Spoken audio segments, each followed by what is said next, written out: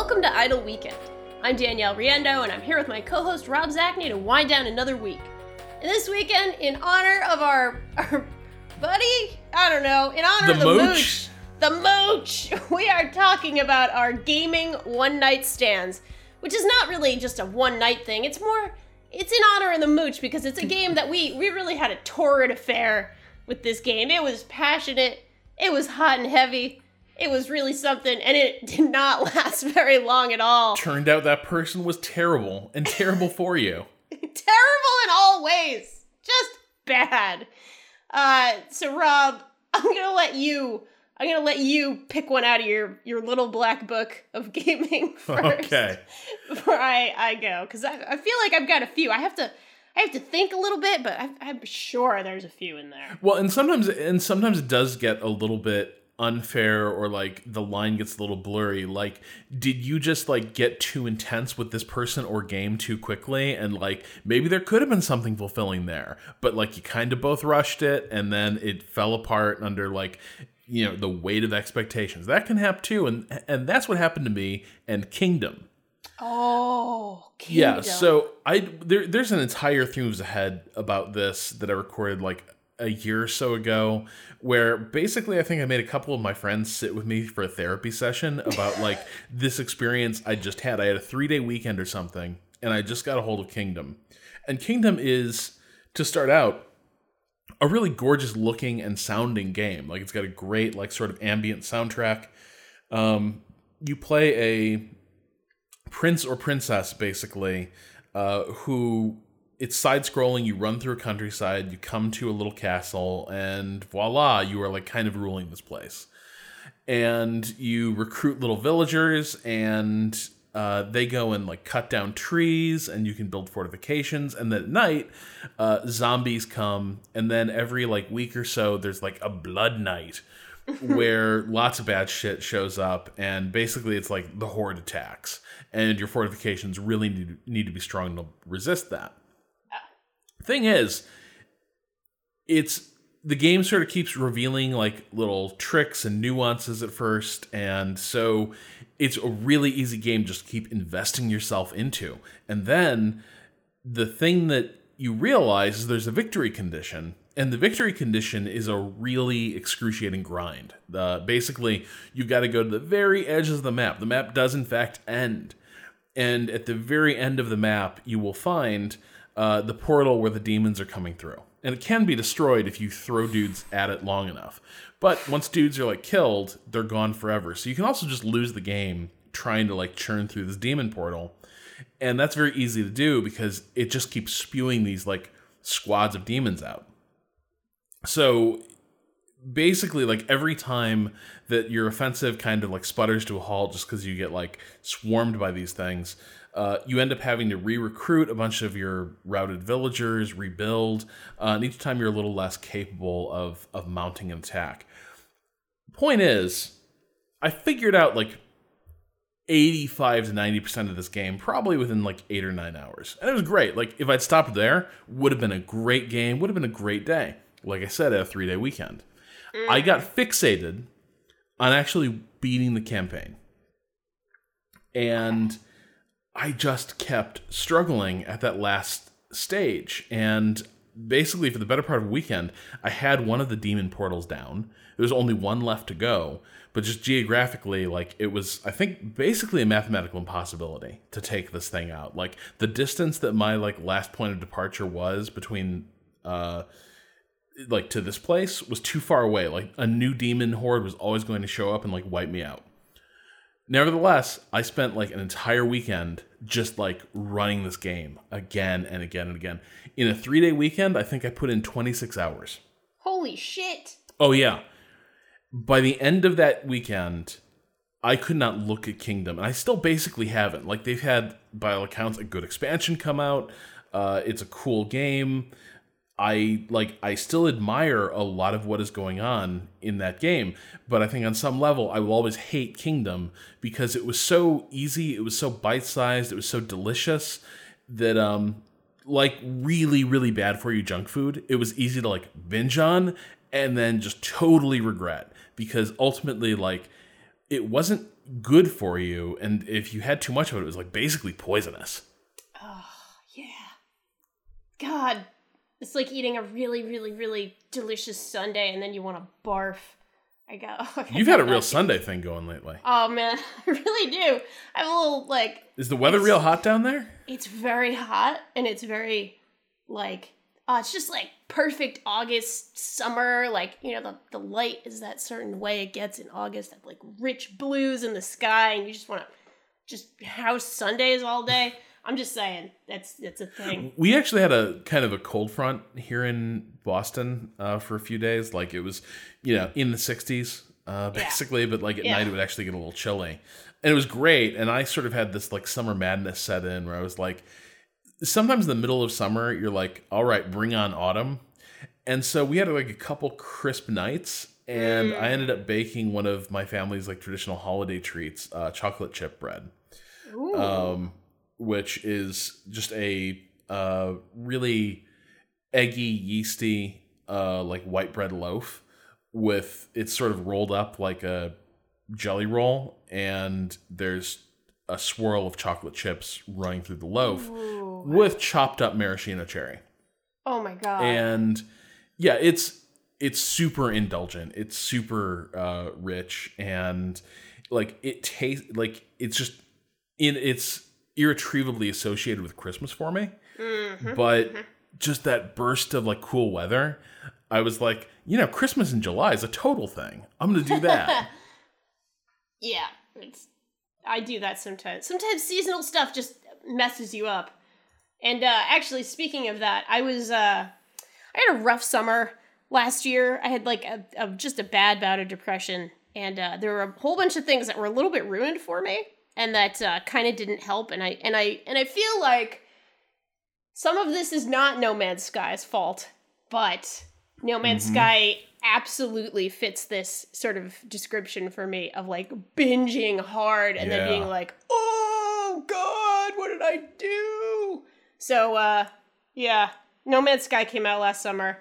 Again, I was not in the best place, so I was like looking for something to latch onto. I needed that sundae. I needed that chocolate chip bread, Rob. I needed something to get me out of my funk. Yeah. And I thought it was going to be No Man's Sky, and I played like 30 hours across a couple of days. Yeah. It was something like that. It was really extreme. I just kept playing and kept playing and kept playing. I sort of hated my first hour with the game because I started out on a planet that was kind of arid and gross. But it doesn't matter. That first hour sucks. Like, it's literally the first hour is, all right, there's a whole bunch of stuff you want to be doing. We're not going to let you do that. Right. It's just chipping away with your shitty tool once you run out of power, and then you're chipping away to get more power, and then, you know, finally you're kind of in a better place and you can do the little gameplay loop, which isn't actually great, but, you know, you get excited for it at first. So after that first hour, I was entranced. I traveled to all these beautiful places. I found a planet early on that had tons of, like, dinosaur-looking creatures. It was awesome. It was really awesome. There were all these fucked up dinosaurs, and I was taking weird pictures, and that was really, really fun. And I went to some jungle planet, and I started getting excited about learning the language. If you haven't played this game, it's a game with infinite planets, whatever, near infinite planets that all have the same bullshit on every planet. Basically, just sort of remixed. You learn an alien language, and you can mine shit, and there's an annoying inventory system, and otherwise it's kind of it. Now, a just exploration game sounds good to me. Like, I like that idea. I really love exploration in games. I just love finding weird things. I don't even care if there's not really an intrinsic gameplay award. I just like wandering. So honestly, for a few hours of this, it was actually great. Like, that was actually really fun. Without the bullshit of like, if you make enough money, you can make a nicer ship, or you can, you know, I think if the game was honest about that stuff, I would have been fine with it. It would have been like, just wander in some bullshit. Like, I would have been like, okay, cool. But it kind of promises more in a lot of ways, and that wasn't good for me either. And somewhere around hour 20, I really started to lose the thread. I was like, oh man, all right. I'm feeling bad again. I'm not feeling good. Oh God, all right. I got to do something. And so I started listening to the Hardcore History podcast again while playing this game. So I listened to like 4 episodes, and those are long-ass episodes. So the next like not quite 20 hours, probably like, I don't know, 12-ish, 12 to 15 hours of the game, my next 12 to 15 hours of the game, are inextricably sort of associated with a lot of the World War I podcasts that Dan Carlin did for Hardcore History. And also the Teddy Roosevelt episode, and also an episode about, God, I'm failing to remember the name, but religious extremists in Germany in like the 15 somethings. It's like 30 years war type stuff? Yes. Yeah. But a very bizarre, really hateful hate crime that happened during that time. Okay. Yeah, sorry that I will find it and I'll put it in the show notes. But there's no shortage of like religious atrocity in that period, so yes. I totally understand. Like, it escapes me, but there was this one sect that hated another sect. Go on. Sect. Yeah, exactly. Yeah. It's like, okay, this could be anything. Yeah, I will think of it, but. So then I started exploring and doing this, actually Danielle, this sounds like an awesome time. Yeah, this sounds great. So I'm doing this, like, shitty gameplay loop of flying over the same shit, really, over and over again, and finding alien words, and it never really goes anywhere, while listening to the worst atrocities in human history. And, like, again, so I don't want to blame No Man's Sky for this entirely. I was already depressed, and I was already thinking, oh, what a good time, I'll listen to Hardcore History. So, like, please take this with a grain of salt, but holy crap did I bounce off that game. After that stopped working, like, after the Hardcore History stuff alongside the game stopped working to keep my interest at all, I was done. I haven't picked it up since. Last August or last July, whatever, like 3 days after it came out, literally, I haven't picked it up.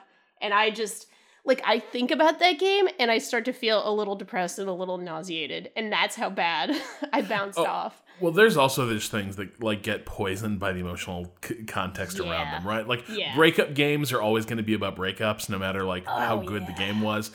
Death in the family games are always going to be like, oh, yeah, I remember this grief and this feeling of avoidance. For sure. But, yeah, there is that where, like, you're in that loop and... God, I think the thing that happens on the show is it always ends up being like analogies for different sorts of relationships. Sure. But like, there are so many of these games where sometimes it's not necessarily like,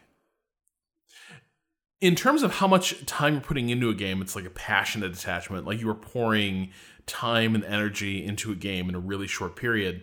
But in a weird way with games, that can also be because like, there's not that much of substance there. You know what I mean? It's like you are super invested in something in part because minute to minute, hour to hour, there's actually not that much going on. It's like a vaguely pleasant, nothing burger to use a word that is, getting increasingly abused.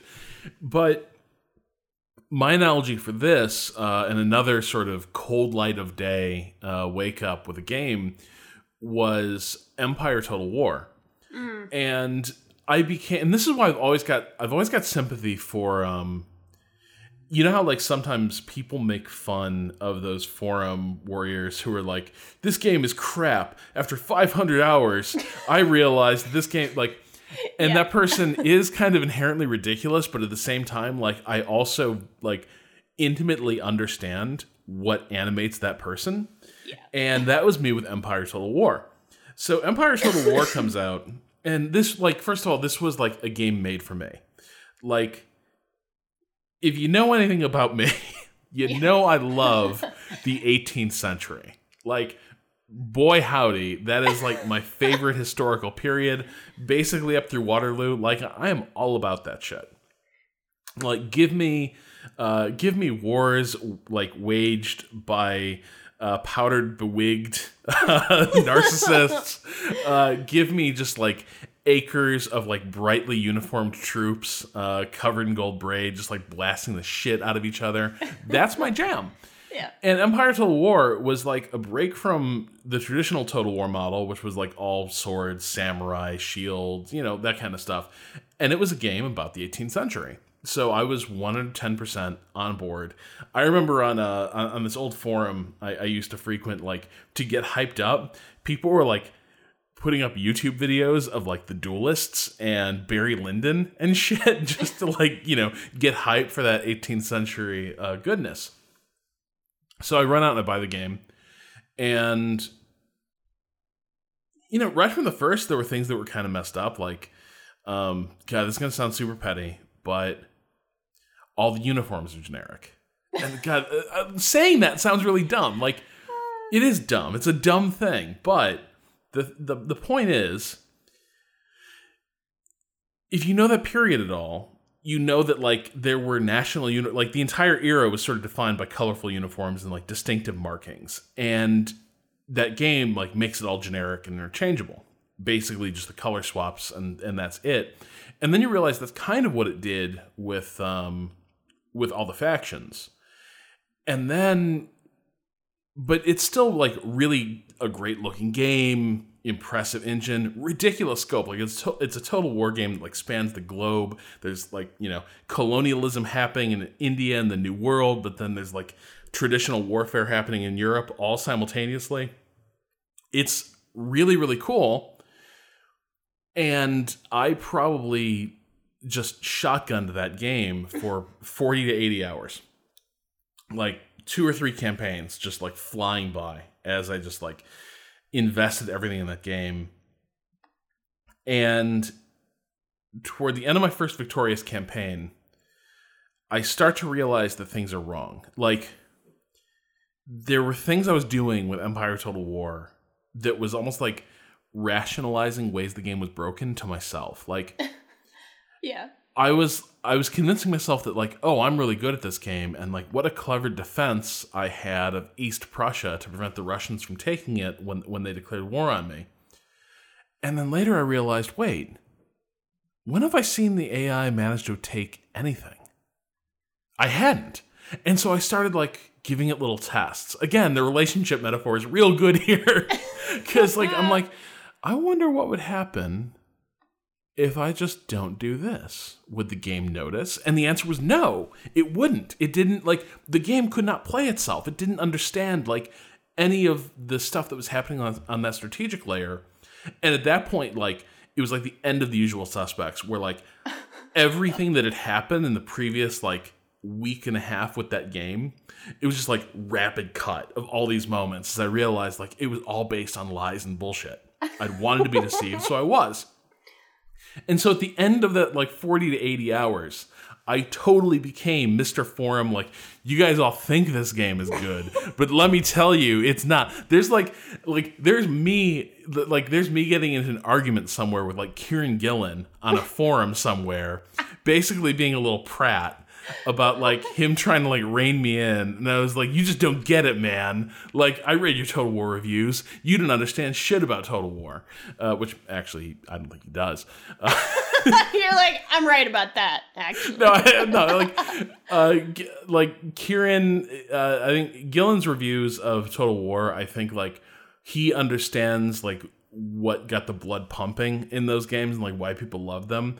I come from them, like, wanting them to be, like, really soundly designed strategy games, and they just aren't. And Gillen, I think, was comfortable with that bargain, and I never was. But with Empire, it was really super at odds with itself. And so at the end of that 80 hours, I was like, I hate you, Empire. I never want to see you again. And, like, threw shit out onto the street and, moved on.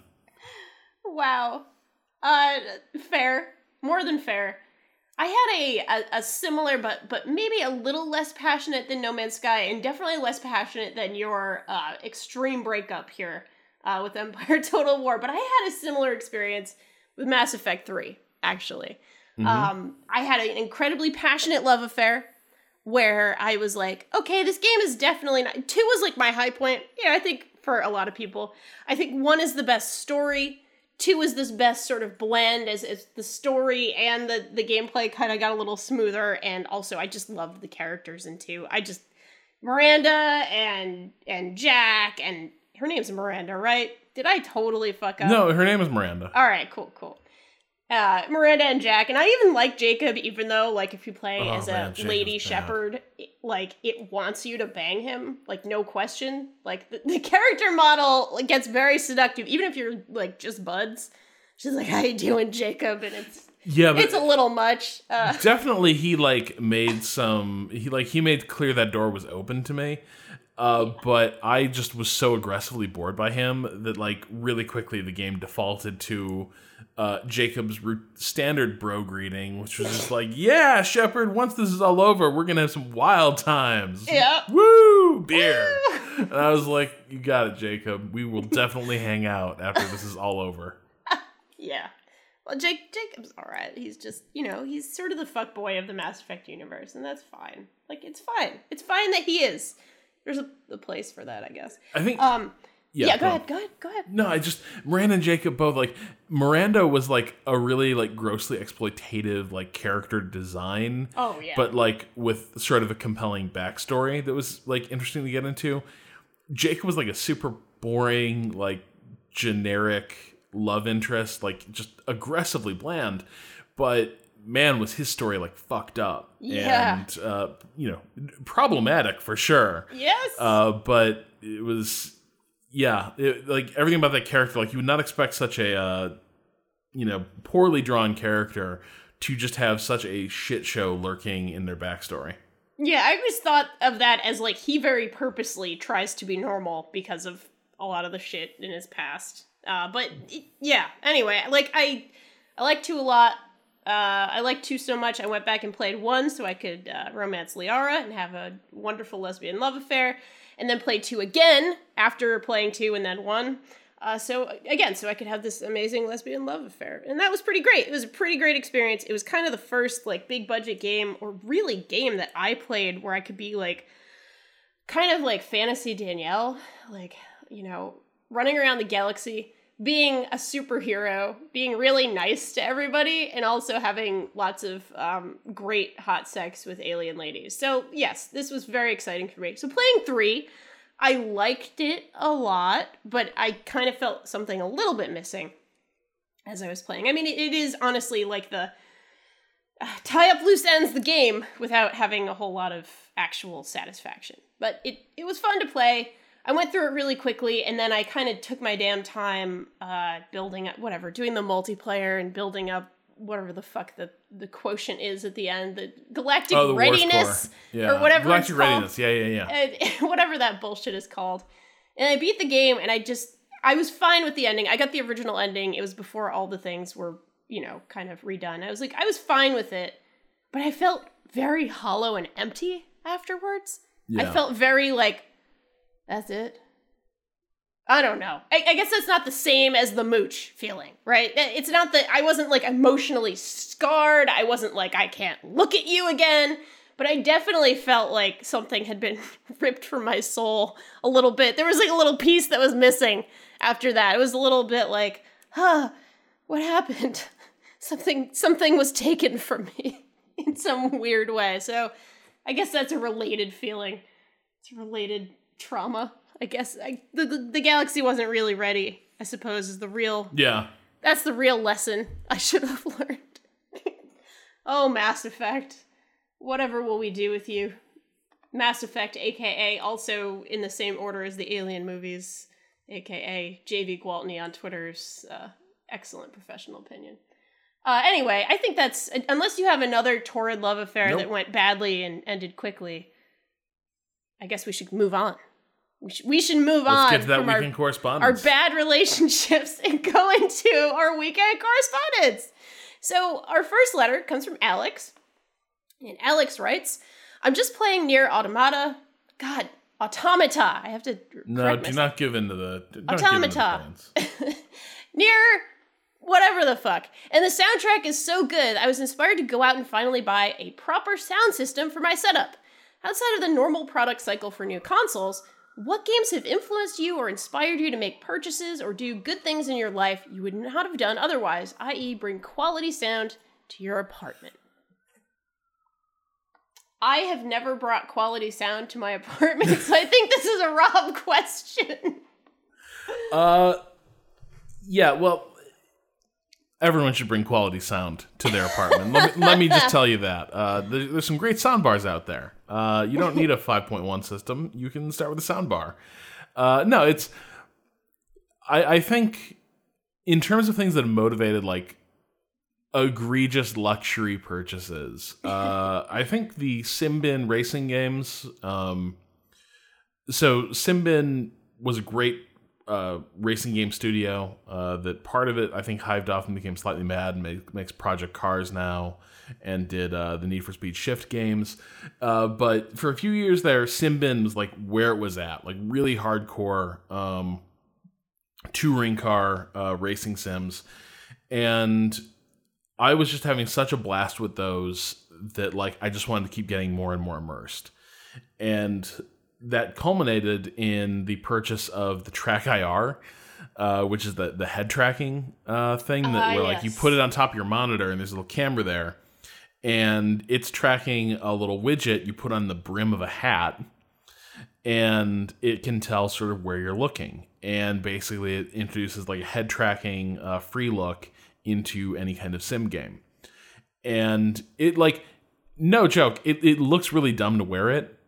It's really incredible to use though. Like when you're playing a racing game and you're like, you know how sometimes there's like a hairpin turn and like you just have to like memorize the layout and like hit it by feel because you literally cannot see where you're going because like the nose of the car is always pointing in the wrong direction until you complete the turn. Being able to just sort of like turn your head and like look into the corner or like lean your head to the right and back a little bit to like crane your neck and look into the passenger side rear view mirror of your car is ridiculous and it feels amazing.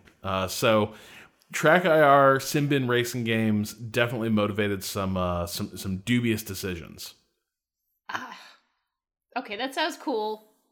That sounds very cool. And I am not immune to this by any means because I will spend probably too much money on rash guards and running clothes. We've talked about this before, so this is not a revelation, but like that's where I'll splurge. Like those are my luxury items, is like things that will make me extremely comfortable and feel like a little badass when I'm training. So that's my answer. Not relevant to any nerds ever, but it's fine. just me. All right, our next email comes from, I think, John Renish. And John writes, with the release of Shadow of War coming up, an interesting topic revolving around their Nemesis system has been in a few discussions, namely, why don't more games do that? A fair question for an impressive feature like that. Actually, this is a little asterisk, but the best answer is that every feature a game has divides up the player's focus, and more don't always improve the final experience. It's not uncommon to be weighed down by one too many features. But from your experiences, do you have any examples of games being better when the scope is limited and more focused on the core mechanics instead of going wide? Yes. And I think that's honestly, I think games that have really, really good storytelling, and I don't think there are many on that list, and Gone Home I think is one of them, but actually What Remains of Edith Finch is another really good example of that, where extremely tightly focused gameplay, and in the game, just in case you haven't played it, it's a game where you are a young woman who goes back to this wacky and insane house that she sort of grew up in, where every one of the kids has died. There's like this very sort of weird and off-kilter tone to the game, and you're playing different people's stories, and it's about how they died. I guess not everybody was a kid when they died, but there are a lot of dead kids in that house. It's sort of this quirky and whimsical and also kind of dark game about these deaths and sort of what it means and family connection and blah, blah, blah, blah. But you play these little vignettes in that game. And I think the scope is perfect. It's very limited to just these stories and sort of the story of the house as a whole. It's the gameplay itself is fairly simple in most cases. There are a few sort of there's a few vignettes where they're a little bit more involved. There's sort of a first-person exploration.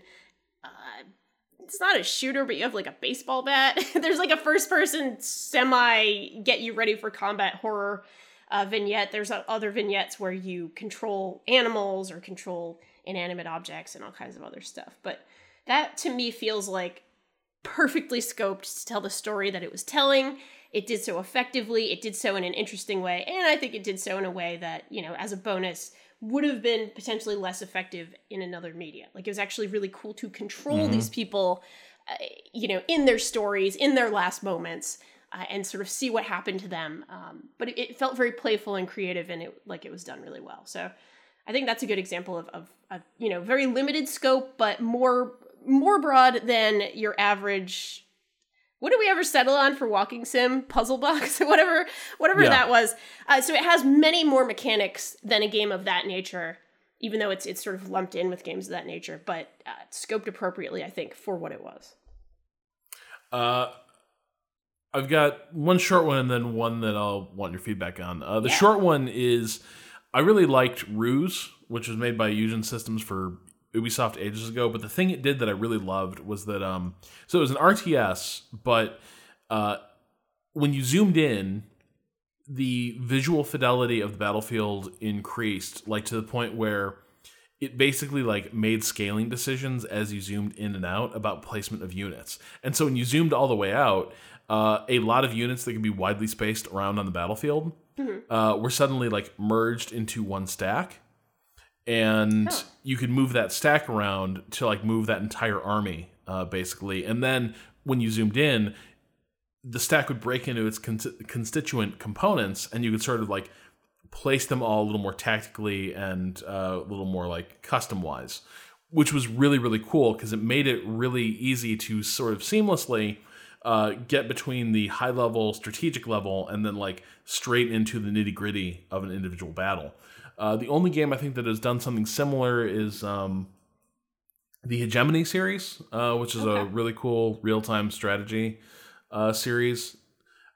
The other thing that I would cite in terms of why don't more games do that? I really love how Prey embraces its gaminess. Yeah. And the two things that really stand out in my mind are one, Prey realizes that character models can be spawned and erased at will within a game. You can just do that. And it does that. It plays around with that conceit.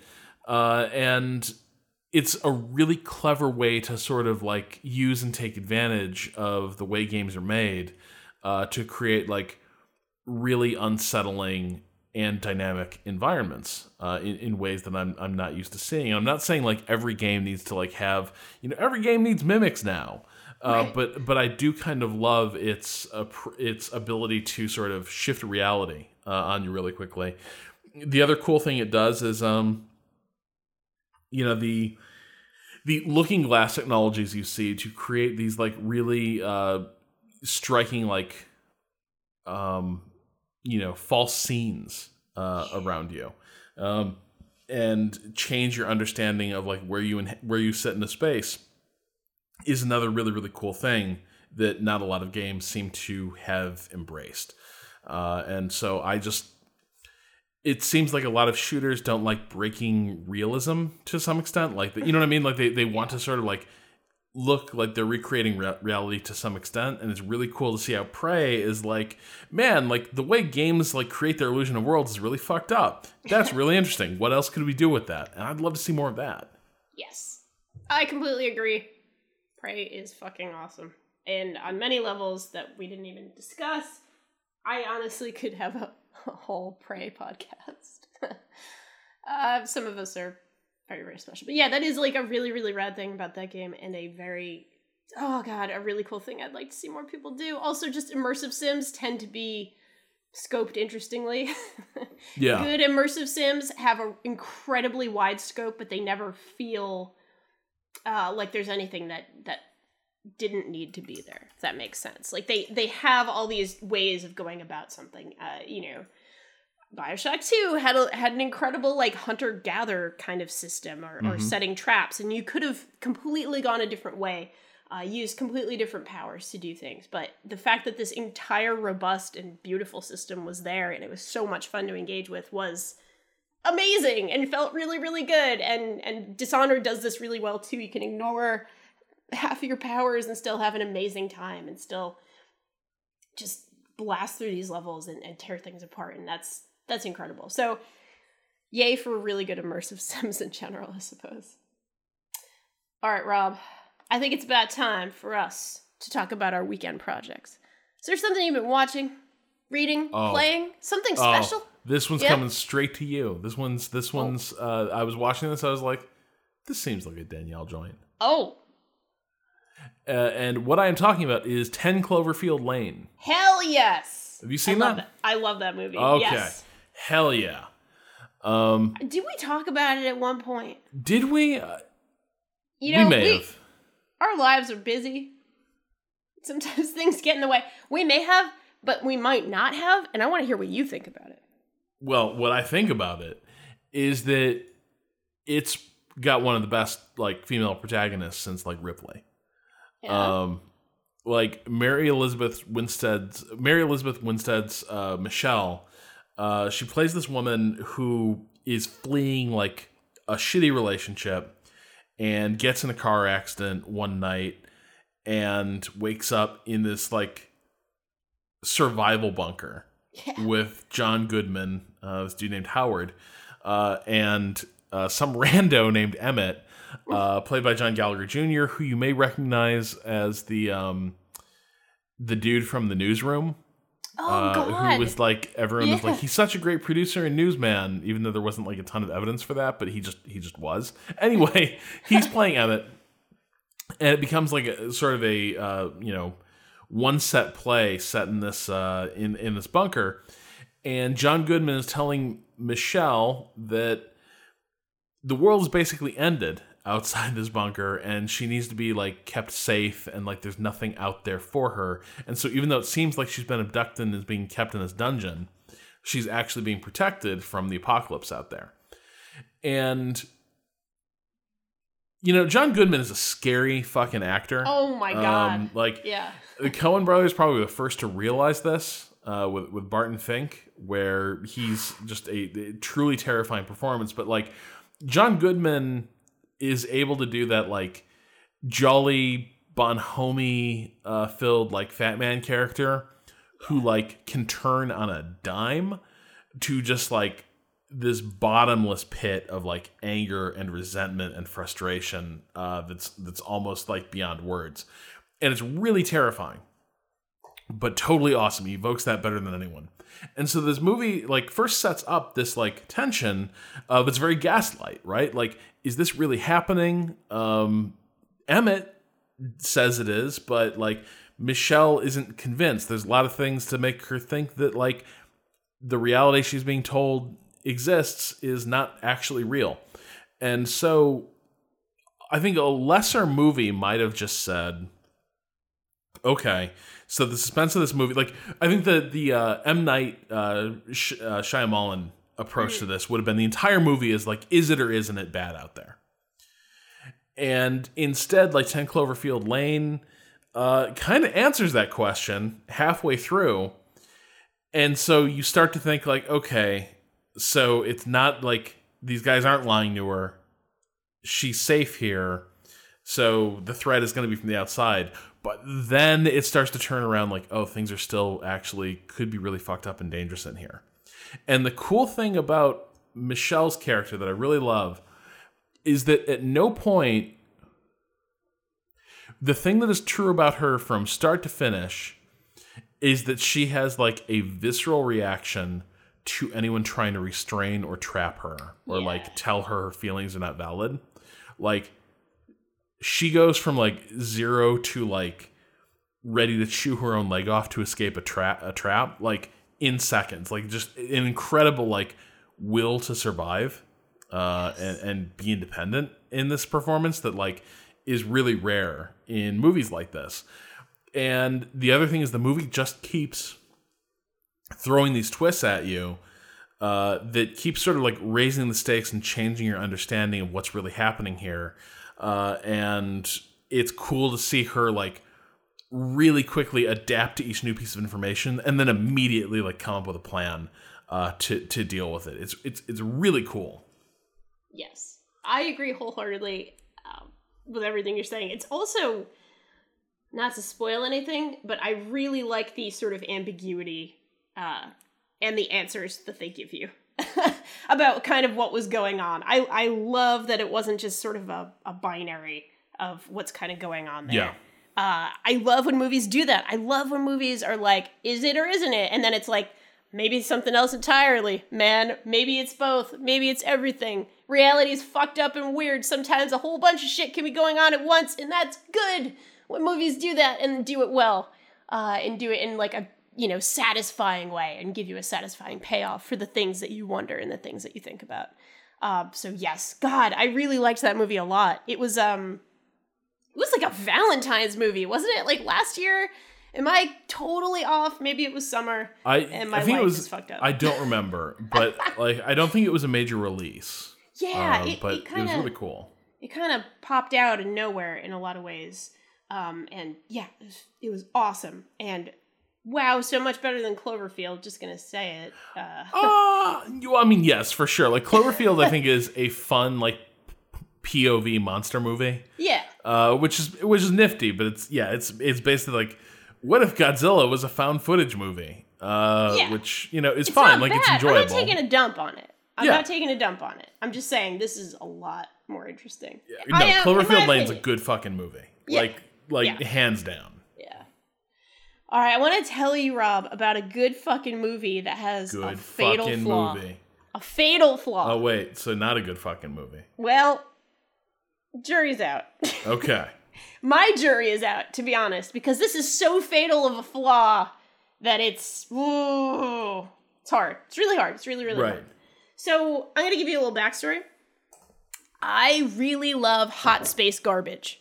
Hot space garbage is one of my favorite genres. What? That's shocking information. Yeah, really shocking. I need to digest this. Hold on, Danielle. Barbarella is a fucking masterpiece. Wow. All right. I love Jupiter Ascending. I think Jupiter Ascending is so much fun. We've talked about that on the podcast.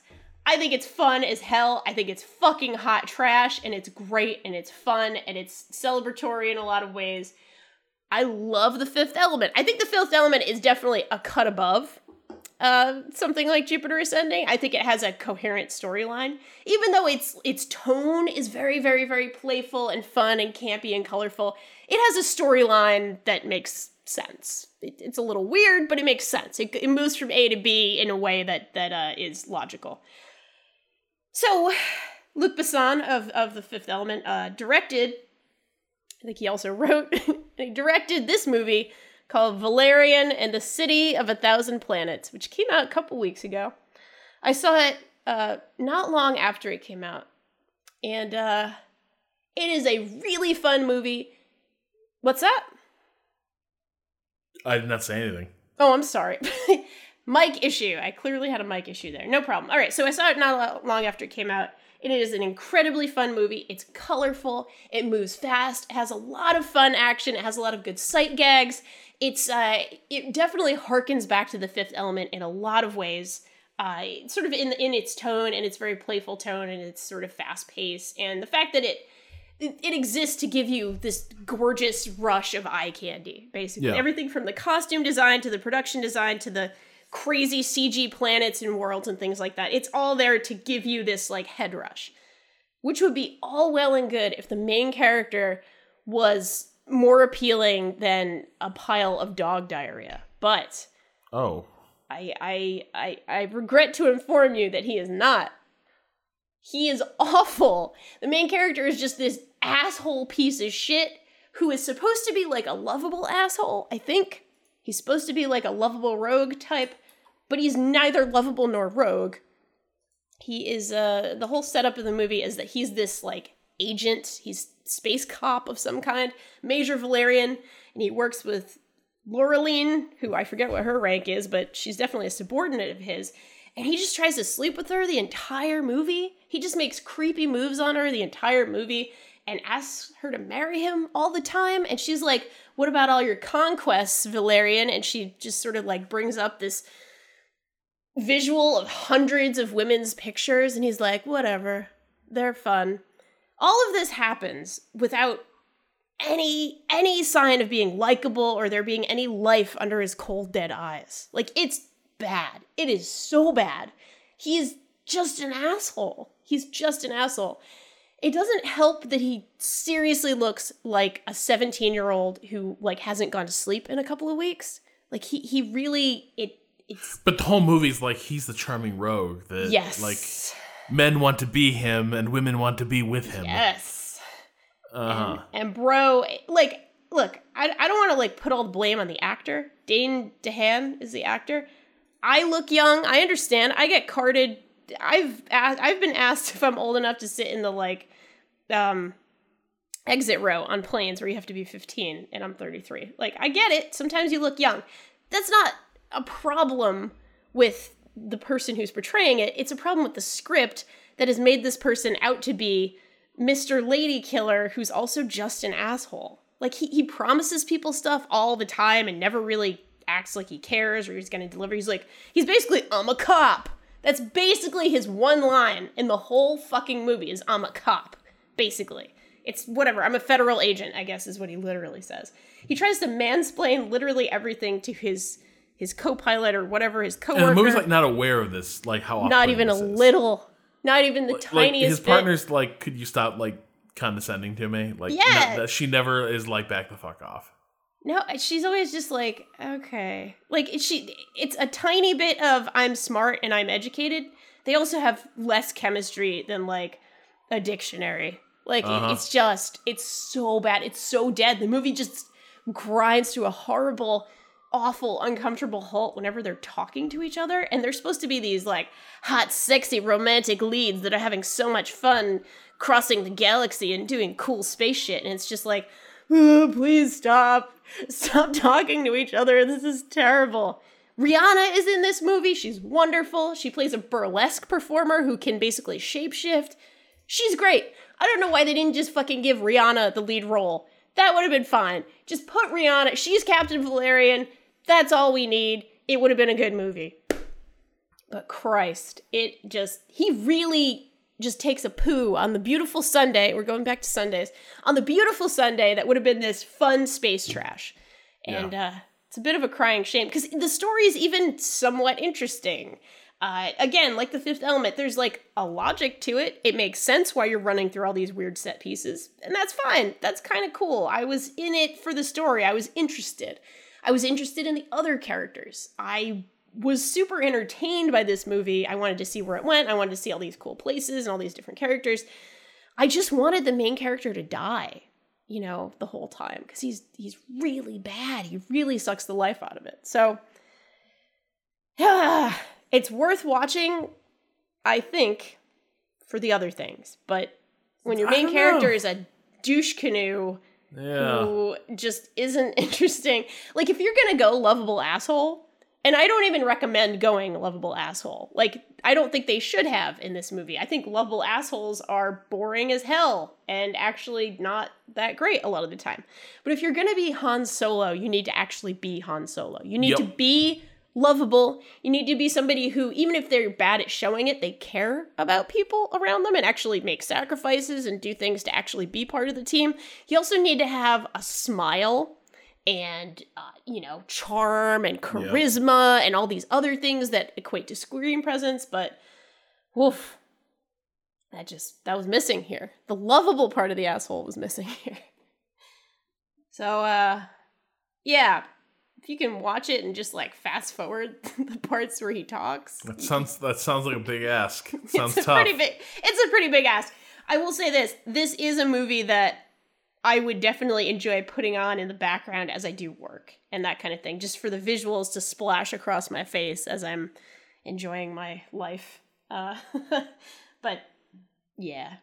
God, if somebody could just replace Rihanna's face with his face, we'll be all right. Yeah, I'm sure that technology exists, or it will exist at some point in life, and when we get there, we'll be living in a beautiful universe. Much, much better universe, anyway. All right, so I think on that note, just cast Rihanna. That's all you need to do. On that note, I think it's time for us to head out and enjoy our weekends. This episode of Idle Weekend was produced by yours truly and hosted on the Idle Thumbs Network. You can learn more about Idle Weekend at idleweekend.net and send us questions for our weekend correspondence at questions@idleweekend.net. Keep up with the latest from us. Follow us on Twitter @idleweekend. Amazing. Now tell your movie-going companions, tell your friends, tell your enemies, tell the people in your life that you think might enjoy Idle Weekend about us. It would help us out so much. And if you could take a quick second and rate us on iTunes and, complain about how we feel about Valerian, that's fine. But that would help us out so much as well. We really do appreciate it, and we appreciate you listening to us. So for Rob Zachney, this is Danielle Riendeau, wishing you the finest of Idle Weekends.